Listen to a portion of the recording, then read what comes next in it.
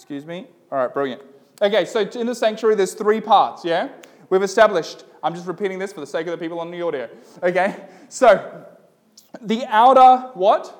Court. Okay, so you would enter the outer court, and what would you bring with you into the outer court if you sinned?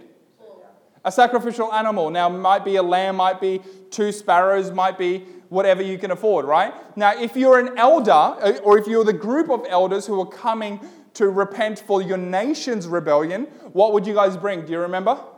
A bull, right? They're pretty big and not very easy to maneuver. Yeah, especially if it doesn't want to go where you're trying to take it. Anyway, you'd bring this animal and you'd go up on the ramps and put it on the altar of who knows? Sacrifice. Now, when you've led this animal on the altar of sacrifice, what would you do? Who remembers? They'd put their hands and place it where? On the head of the animal. They'd push down on the animal, right? Now, when they push down on this animal, what did that represent? Transferring of sin, okay? Now, here's the question. Who did that lamb represent? Jesus Christ, yes? Now remember, this is in the Old Testament. This is a shadow of things to come, okay? This was a parable for the real in heaven. Now, before we go on, I need to make this clear. A shadow, okay? Let me use this. You're going to have to turn around and look here, okay? I'm in the shadow. What's in the shadow? What's in the shadow? Who can see down there? My hand. Now, according to my shadow, what color is my hand? Well, you don't really know because the shadow doesn't reveal. What color is my shirt? What kind of cuff is it on my shirt? What color are the buttons on my shirt? What color are my nails? But what can you see from the shadow? The outline. You can see the silhouette. You can see that it's a hand. Does that make sense? So don't miss this. When it comes to the sanctuary, what God gave us on earth, it's clearly a shadow of the real. So someone who claims that from looking at the shadow, you can tell exactly how and perfectly what's happening in heaven, doesn't make sense because the shadow doesn't reveal the details, does it? What it reveals is the rough gist. It's the outline. Does that make sense? Ellen White specifically says that in heaven, we'll be learning about not only the incarnation, but the sanctuary, the plan of redemption forever. Now, how cool would that be? Now, think about it. How cool would it be being in heaven? And Moses is giving you a workshop on the sanctuary. Like the thing he built. And hearing it from Moses' perspective, yeah? And then Daniel, how he saw it in vision. And maybe Paul, how he understood in Hebrews. But best of all is when you actually sit down at Jesus' feet and he tells you how and actually what it was. And starts filling in the details that you miss in a shadow. Does that make sense? So what we're explaining, you have to understand, is the shadow of the real.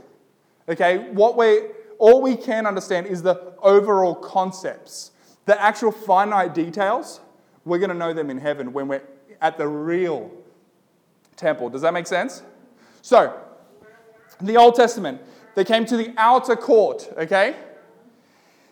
They put their hands on the animal. Let's just pick a lamb because it's easy to symbolize. Now, we know that the lamb is most definitely Jesus Christ, yeah? That's why John the Baptist famously, I think it's in John chapter 1 and I have it written down, verse 29.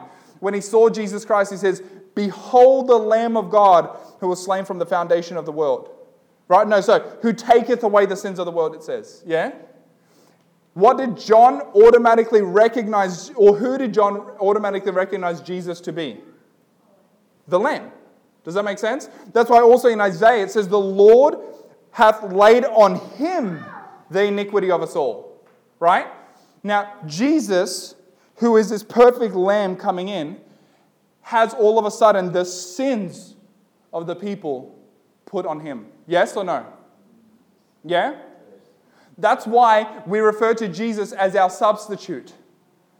What's a substitute? Takes the place. I started playing touch football Monday nights, right?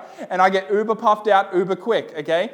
And so what I'll do, I'll call for a substitute and I'll run off the field and someone will run in to take my place. Yes or no? Does that make sense? We refer to Jesus as a substitute because, and this is why. According to the law which is inside the Ark of the Covenant, have you and I sinned? John, have you sinned? All of us have, right? The Bible clearly says, we've all sinned and fallen short of the glory, yeah? Now, according to the ark of the stones in the ark, and according to God's justice and His righteousness, what do you and I deserve? Death, 100%. But what ended up happening? God couldn't have this. He didn't want this. So He found out a way to sort it out, and He sorts it out in the court, and that is where Jesus becomes our substitute. Jesus takes our place. Jesus dies in our stead, right? So this perfect animal comes in, you're sinner, you bring this perfect animal, you lay your hands on His head. And what does that symbolize? You're transferring your sins to this perfect substitute, Jesus Christ, or the Lamb, yeah? Then, what are the wages of sin? Death. Then you take the knife, and what do? You slit His throat. Now, who is there while this is happening? Who remembers from last week? The priest, Aaron, who was the high priest, okay, we can do that.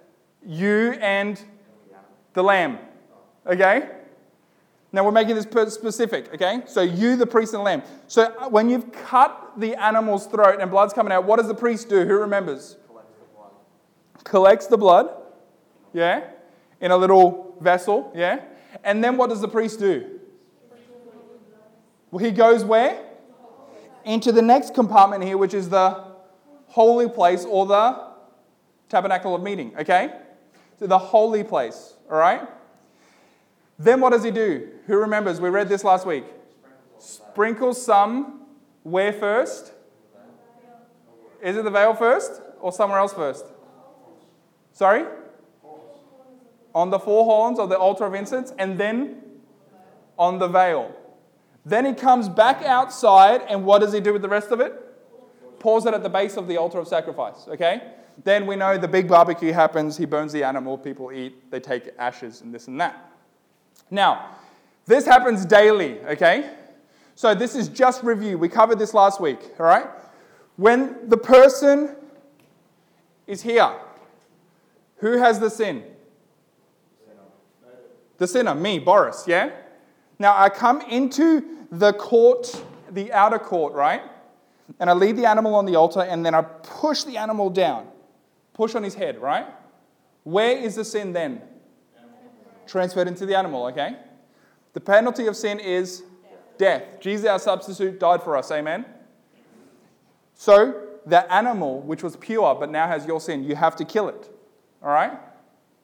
The penalty for sin. But then what ends up happening? Who catches the blood? The priest. So where is your sin now? In the vessel. Right? With the priest. Then what does this priest do? He walks where? Into the second compartment, right? The holy place. And where does he put the blood? On the horns and and also on the veil. Transferring your sin to where? The sanctuary. Now we spoke also, not all sins went to the veil. Other ones were just on the horns of the altar of sacrifice. Other ones were at different locations, right? But all of them were in the sanctuary. Does that make sense? So day after day, day after day, month after month, week after week, right? People are coming in and they are transferring their sin where? To the sanctuary. Now this is important. Once you put your hands on that animal, how much sin do you have? None. Does that make sense? God has dealt with sin for you. Does that make sense? You no longer have sin.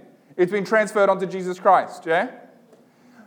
You leave sinless. Praise Jesus, amen? But the problem of sin is still being dealt with. And the way it's being dealt with, the priest, who also represents who?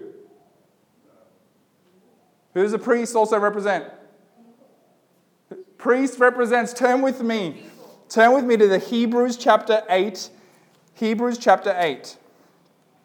Now last week we talked historically, okay? Today we're going to be attaching this to its literal fulfillment. Now, we already know this first part. In the court, right? The court. Who was the lamb? I'm going to ask that once more because some of us are flicking not listening. Who was the lamb? Jesus. And when did this lamb pay the price for us? When he died on the cross.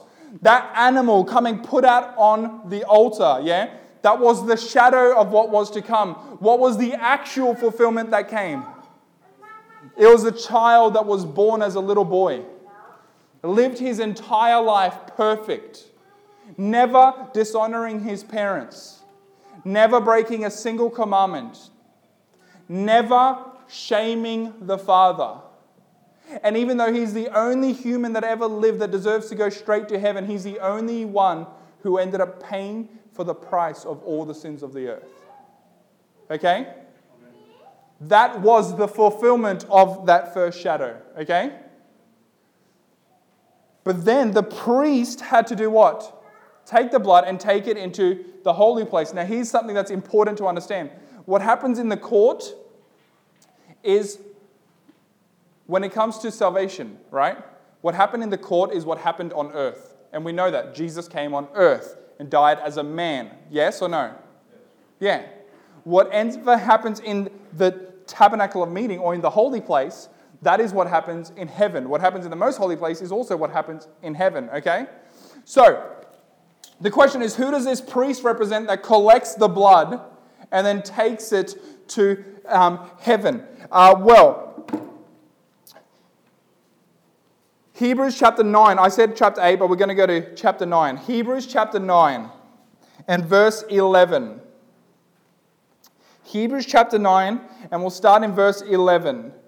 Say amen if you're there. All right, Hebrews chapter 9, verse 11. It says, "But Christ came as a high priest of the good things to come, and with the greater, more perfect tabernacle, not made with hands, that is, not of this creation. Not with the blood of goats and calves, but with his own blood, he entered into," my translation here says, "the most holy place, once and for all, having obtained redemption for all." However, the fact of the matter is that is a mistranslation. The actual translation will be the holy place. Depending on what Bible translation you have, depends what it will say. Now, that's not the point at all. The point is, who is the priest? Okay? Go down to verse 24 as well.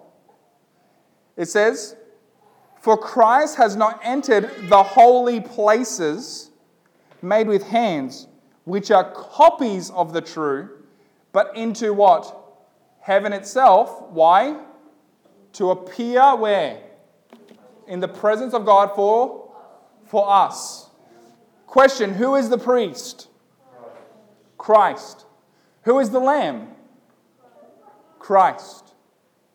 Now, just as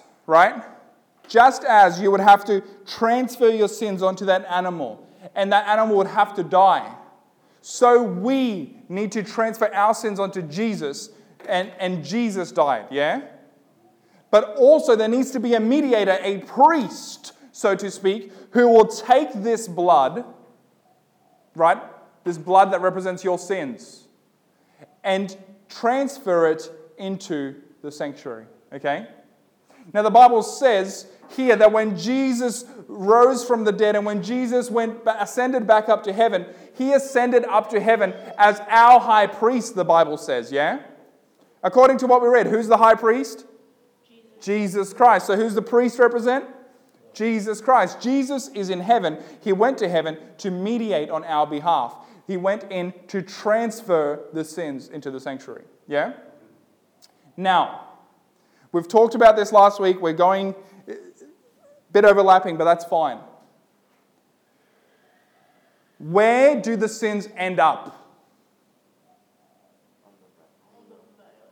On the veil or in the sanctuary. So, I come in and I sin. I leave free. But where does the sin end up? In the sanctuary. In the sanctuary. In the sanctuary. Sin in the sanctuary. Sin in the sanctuary. Sin in the sanctuary. Yeah? Sin in the sanctuary. Sin in the sanctuary. Over the years, do you think that the sanctuary would become a dirty place? Yes or no? 100%. When I spill a little bit of blood on my clothes, it's dirty and I need to wash it, right? Imagine years of just, would the sanctuary need to be cleansed? 100%. That's why we're going to jump to the book of Daniel real quick and talk about, well, we're just going to mention a prophecy that's mentioned there in Daniel. And we're going to Daniel chapter 8 and verse 14, verse... Oh, that's why it was confusing. I was in the wrong chapter. Daniel chapter 8 and verse 14. Daniel chapter 8 and what verse? 14. It says, we could probably read this one together, yeah? And it says, and he said to me, for 2,300 days, then what will happen? The sanctuary will be cleansed. Hold up. The sanctuary in heaven will be cleansed? Why does the sanctuary need to be cleansed? What's been collecting in the sanctuary all this time? Our sins. In the actual literal sanctuary on earth, what was collecting there over the year? The sins, the blood, yeah? So, now remember, this sanctuary is set up so that Jesus can deal with something, okay? Now, he's already fixed you, yes or no? You have faith in Jesus, you give him your sins. Has he taken your sins? 100%. You are fixed. But is the problem of sin still around? Yes. Is the problem of sin being dealt with? Not yet. The sin has been taken from you, but it's been transferred somewhere else. Yeah? Now, does Jesus have a plan to deal with sin 100%? Now, I'm not talking about the sinner, because he's already dealt with that with him bringing the animal in, yeah? But we're talking about sin, the actual problem that God has. Yes. And just like throughout the 359 days that people were bringing in sin, there was a day where there would be a sacrifice, and there'd be a couple of animals, not for the purpose of bringing sin into the sanctuary, but for getting rid of sin from the sanctuary. Yeah? On the Day of Atonement, you would see, if you go to Leviticus 16, I think I mentioned this, if you read Leviticus 16, in fact, turn there. If you go to Leviticus 16, you would see that there would be a couple of animals that were brought. There'd be 2 goats brought forth. And then what you would see is that they cast lots. Or in our terms, they'd flip a coin, right? They'd flip a coin and see which goat is going to represent Jesus and which goat is going to represent Satan. Now, the goat that represents Jesus, Aaron the high priest would take that goat. In fact, let's go to Leviticus chapter 16 and we'll start in verse 20. Leviticus 16, and we're going to start in verse 20. And when he had made an end of atoning for the holy place, the tabernacle and the meeting of altar, he shall bring in what? The live goat. And Aaron shall lay on his... Oh, okay, I need to explain something before this happens. Okay, actually, we can just jump back and read it. Okay, so with one of the goats, which would happen, verse 8, okay? We're going to verse 8. So they bring in 2 goats, yeah? And it says, and Aaron shall cast lots, or in other words, flip a coin, for the goats. One lot for the Lord and the other lot for the scapegoat, okay? So one of these goats are going to represent Christ, the other one will represent Satan. Now, with the one that represents God, Aaron,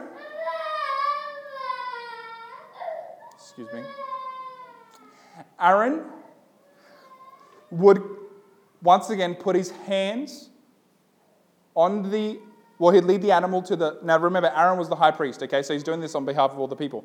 Aaron would put his hands on this animal and confess for all the sins, okay? Now remember, all the sins that people have done throughout the whole year. So all the sins that are stacked up there on the veil, all the sins that are on the altar of incense, all the sins that are on the horns of the altar of sacrifice, he'd confess all the sins. He'd confess, right? For all the sins that the people have transgressed, okay? and he'd put his hands on this animal and cut its throat. Now, when he puts his hands on the animal, what's happened? Sorry? Transfer the sin into the animal. Now, the animal dies for the sins, yes? Then what he would do, though, this time, he takes that blood and he doesn't just go into the holy place, but he also goes into the most holy place and sprinkles it on the mercy seat. Okay, sprinkles it in the presence of God. This is the only time all year that someone would go behind the veil. And he would sprinkle it before the mercy seat. And in doing so, he would make atonement, right? He would make atonement for the outer court, the holy place, and the most holy place, and for the people of Israel, okay? Then we pick it up in verse 20. It says, "And when he has made an end of atoning for the holy place, the tabernacle of meeting, and the altar, he shall bring the live goat." Okay, now remember there was two. One represented Christ, the one that died, okay? The other represented the scapegoat, or Satan. Now look at this. "Aaron shall lay both his hands on the head of the live goat and confess over it all the iniquities of the children of Israel and their transgressions concerning all their sins, putting them on the head of the goat, and shall send it away into the wilderness by the hand of a suitable man. The goat shall bear on itself all their iniquities to an uninhabitable land, and he shall release the goat in the wilderness. Then Aaron shall come into the tabernacle of meeting, shall take off the linen garments, and he shall wash them, and so on and so forth." Now, here's the point. Let me just break this down. There was two. One represented who? Christ. The other one represents Satan. The one that represents Christ, he comes and pays the price for all the sins. Yeah? But then, what's something that's interesting? Okay? Here's something that's interesting. Then he brings the live goat in. Now, who does that live one represent? Satan. And then he puts his hands on these ones and he confesses all the sins of the people. Once again, he transferring the sins now from the sanctuary to where? To the goat, who is Satan. Now, don't forget that. The plan of redemption does not finish with Jesus paying the price. Now, it does for you and me, okay? Jesus takes out. That's what the average person in Israel, that's as far as his duties went, yeah? But the full getting rid of sin does not end up with Jesus bearing it. It ends up, the sin that originated from Satan gets placed back on Satan. And the Bible says that this goat was led out into the wilderness where it died, just like Satan will once again pay for all the sins that he's made people do at the end, final judgment. Now, if you and I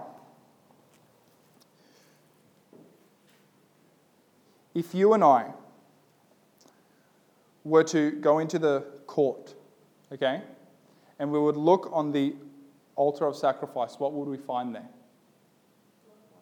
What would we find? Blood. If we were to go into the the holy place, and we'd look on the altar of incense, what would we find there? If we look beyond the altar of incense, just behind it on the veil, what would we find there? If we were to look into the most holy place and looked on the mercy seat, what would we find there? Blood. Now, with that in mind, look at Hebrews chapter 10. Hebrews chapter 10.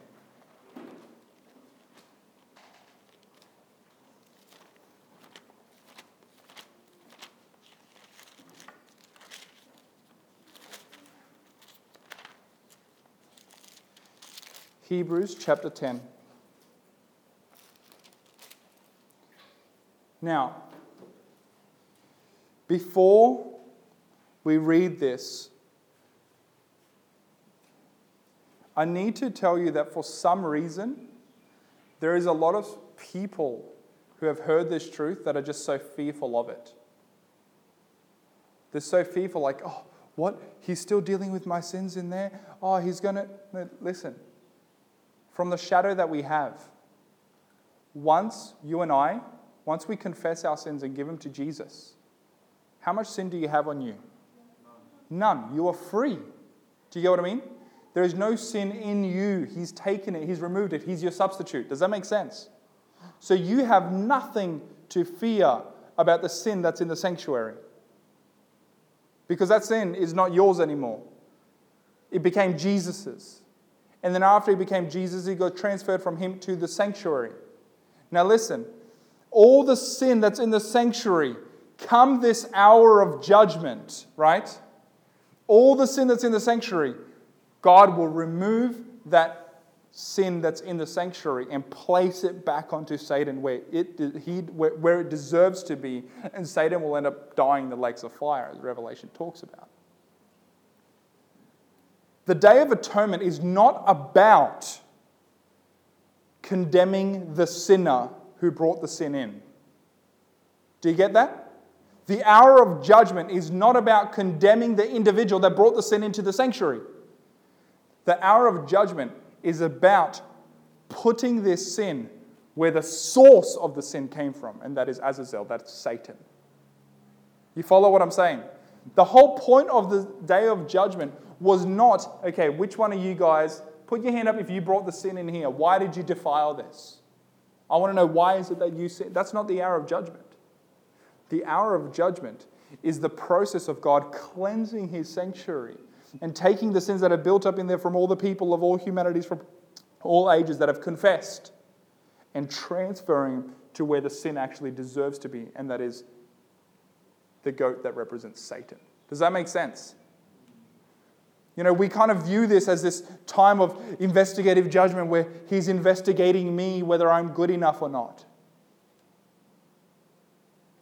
The investigation that's taking place, this hour of judgment that's taking place, it's God removing the presence of sin, not only from you, but also from the heavenly sanctuary as well. It's about placing it back to where the blame deserves to be. It's about the individual that deserves it to get punished. Now, here's the point. If your sin is in the sanctuary, is it going to get dealt with? Yeah. What sin does God ultimately remove? And I mean ultimately. The sin that's in the sanctuary. We should not fear about putting our sins into the sanctuary. We should actually be, hey, if I got sin, put it in the sanctuary, because the sin that's in the sanctuary is the one that God will get rid of and put back on Satan and punish him for it. Does that make sense? And how do we put it in the sanctuary? We put him on the lamb. Does that make sense? You put him on the lamb. You put your sins on the lamb, and the priest will transfer it into the sanctuary. And the priest will intercede for you. And the priest will place his hands upon Satan. And the priest will get a man suitable to lead that Azazel, the goat, out into the desert to die. The priest does it all. Ours is to put our hands on the lamb. Does that make sense? No, don't miss this. You go onto the altar of it, you go to the court, what's there? Blood. You go to the holy place, what's there? You go to the most holy place, what's there? Blood. Hebrews chapter 10, and we'll start in verse 19. Therefore, brethren, have boldness to enter the holiest by the blood of Jesus, by a new and living way which he consecrated for us through the veil, that is his flesh. Having a high priest over the house of God, let us draw near with a true heart in full assurance of faith, having our hearts sprinkled from an evil conscience and our bodies washed with pure water.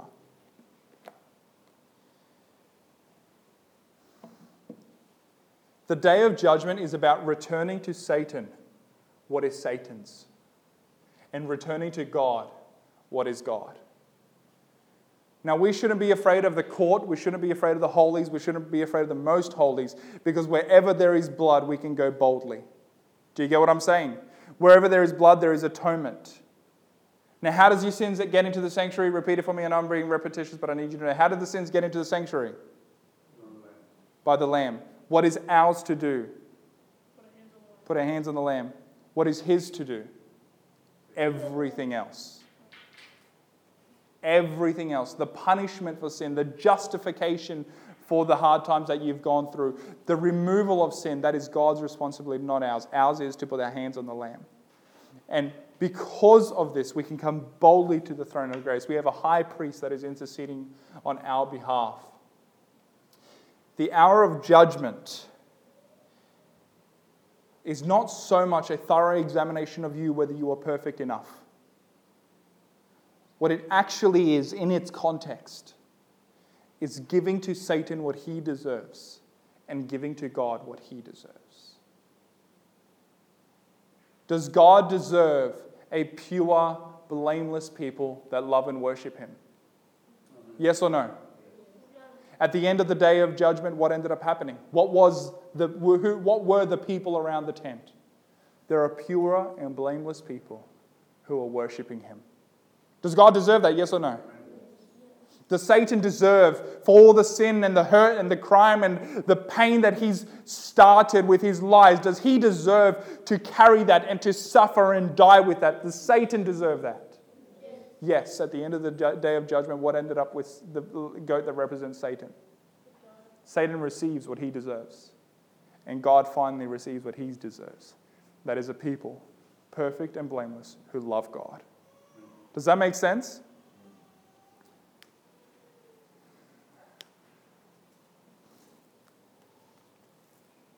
A question that I often get asked.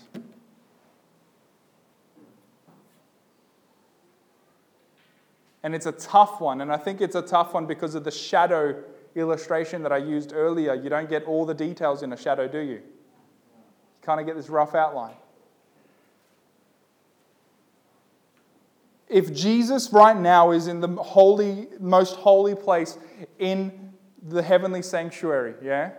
Removing sin, when is He going to stop? Because if He ever stops, there's people still sinning, and then what ends up happening with their sins? You know what I mean? The question that I often get asked is like, well, when will Jesus return? Because if He comes back, who's going to be there interceding for the sins that are taking place? You know what I mean? Now, don't forget this. Jesus never forgives you now for a sin that you'll do tomorrow. But neither does He condemn... Jesus doesn't condemn you now for a sin that you'll do tomorrow. But neither does He forgive you now for a sin that you'll do tomorrow. God is a day of the present. God is a God of the present. Yeah? How you stand before God now is what counts. Don't worry about tomorrow. Don't worry about next year, because next year, tomorrow are intangible. You can't get there. Don't worry about the past. It's in the past. It's intangible. You can't get there. All God's concerned about is now. Does that make sense? And if we're constantly sinning, if He leaves, what's going to happen? And that's a very fair, legitimate question. And I don't think I have the perfect answer. But I do know this. The Holy Spirit will seal God's people. But here's just some food for thought. How many of you want Jesus to come back? Me too. I praise God that every hand went up, right? How many people does Jesus want lost? And this is just some food for thought. If we're constantly sending our sins into the heavenly sanctuary,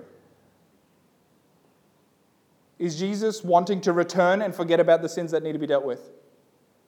No, He wants to deal with your sins so that you can be saved, yeah? He wants to save. He wants to get rid of sins, yeah?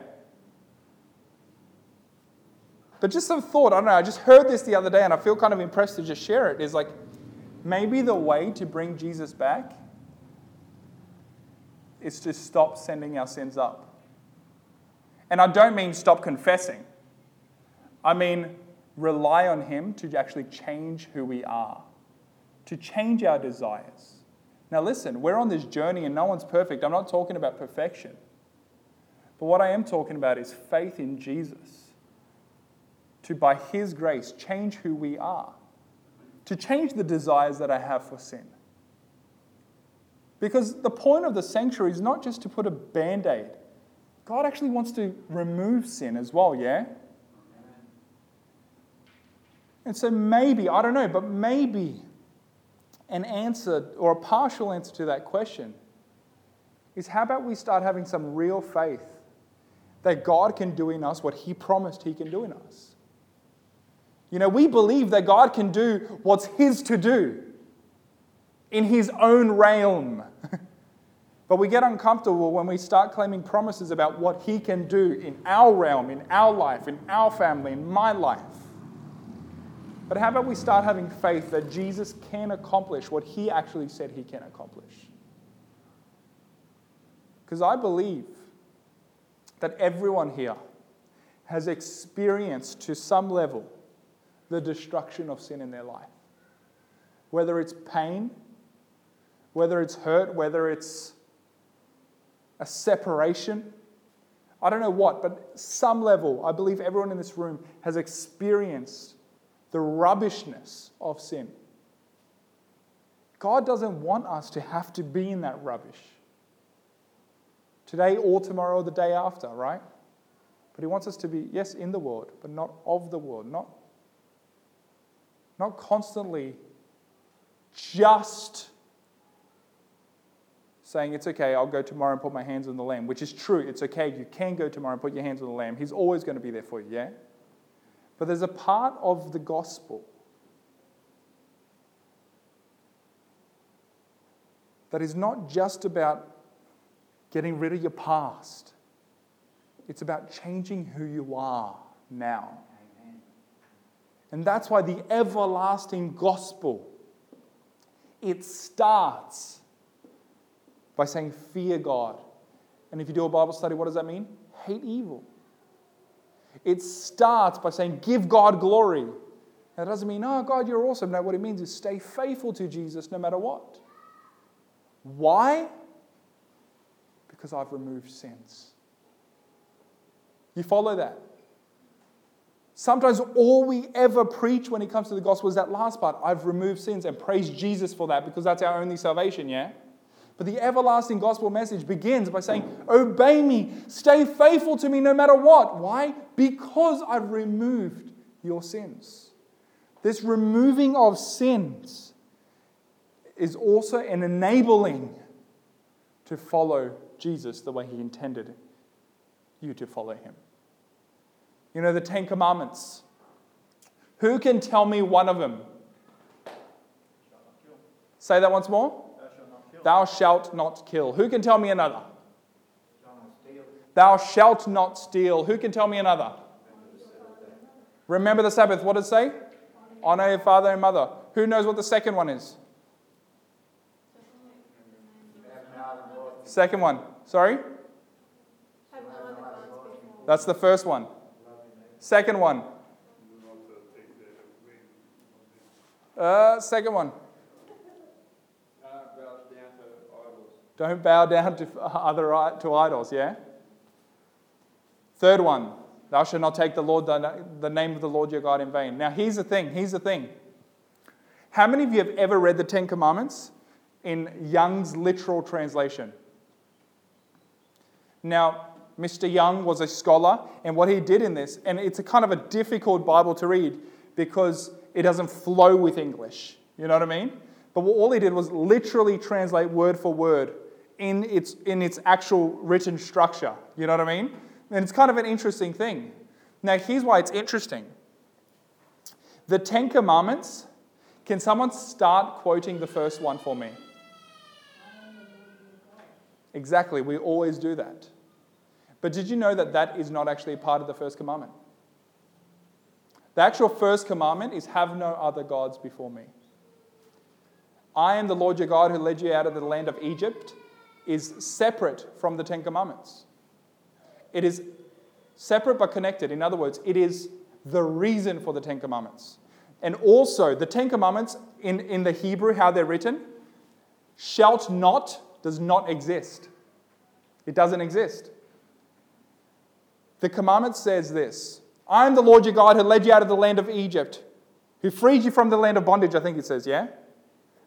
Then it says, thou wilt not have any other gods besides me. You will not bow down to idols. You will not take my name in vain. Remember the Sabbath. Oh, you will honor your parents, sorry. Yeah. You will not steal. You will not lie. You will not commit adultery. Now he says, I've saved you. I've led you out of the land of Egypt. You will not. You will not. You will not. They are more promises than they are commands. And that is why Ellen White has this quote that says, every one of God's commands are his enablings. What does that mean? God's command is his promise. Do you get what I'm saying? The very fact that there's a command that says don't steal, it means that God promises you that he can keep you from stealing. You follow what I'm saying? The very fact that it says remember the Sabbath, it's God promising that he will enable you to keep that seventh day even when it's difficult. The very fact that it says do not commit adultery, it means that God will enable you to love your wife even when she's sometimes mean to you. The very fact that the Bible says do not covet, well, it says you will not covet,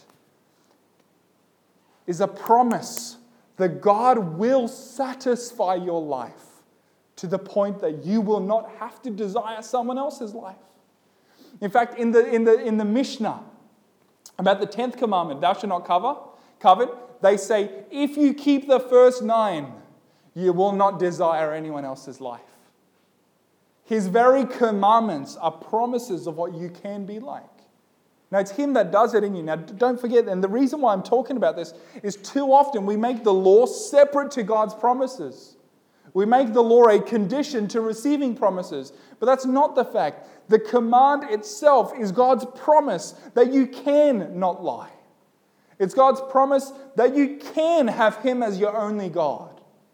And not only that you can, that you will. Now, why will you have him as your only God? Why will you not bow down to other idols? Why will you not take his name in vain? Why will you remember the Sabbath? Why will you honor the parents? Why will you not murder? Why will you not commit adultery? Why will you not steal? Why will you not lie? Why will you not covet?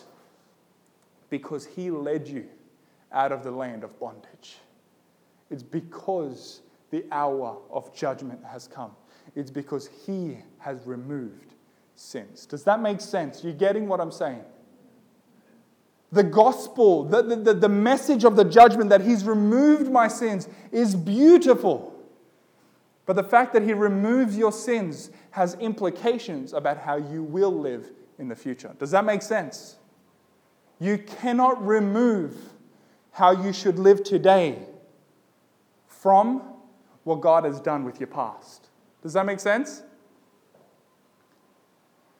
The hour of judgment, which is the days that we've lived in for the last 150 some years? 170 years this year. The hour of judgment that we've been living in is we're living in a day where Satan will receive what he deserves, but God will also receive what he deserves. And that is a people, pure and blameless, that worship him. Does that make sense? Amen. Now remember, from that process, what can we do? Put our hands on the Lamb. The removal of sin is something that he does, yeah? Let's have a word of prayer and wrap it up. Heavenly Father, we thank you so much for the hour of judgment. Lord, we thank you so much that you are a God who is not satisfied to be away from us. But Lord, you have gone to extreme lengths to provide a way for us to be with you. And I pray that each and every one of us may be touched by that very fact, and a desire in our heart may be brewed to want to be with you too. Father God, we thank you that all we have to do is accept Jesus Christ and his substitution for us. Thank you that you have made salvation so simple for us. But Lord, we recognize that this is not so simple for you. And so, Lord, we want to thank you for you doing the hard work. And we want to ask for faith. And Lord, we want to ask for you to increase the faith that we have so that we can believe that you will do what you've promised. And Father, we ask that your gospel may change our life, not just inform our mind.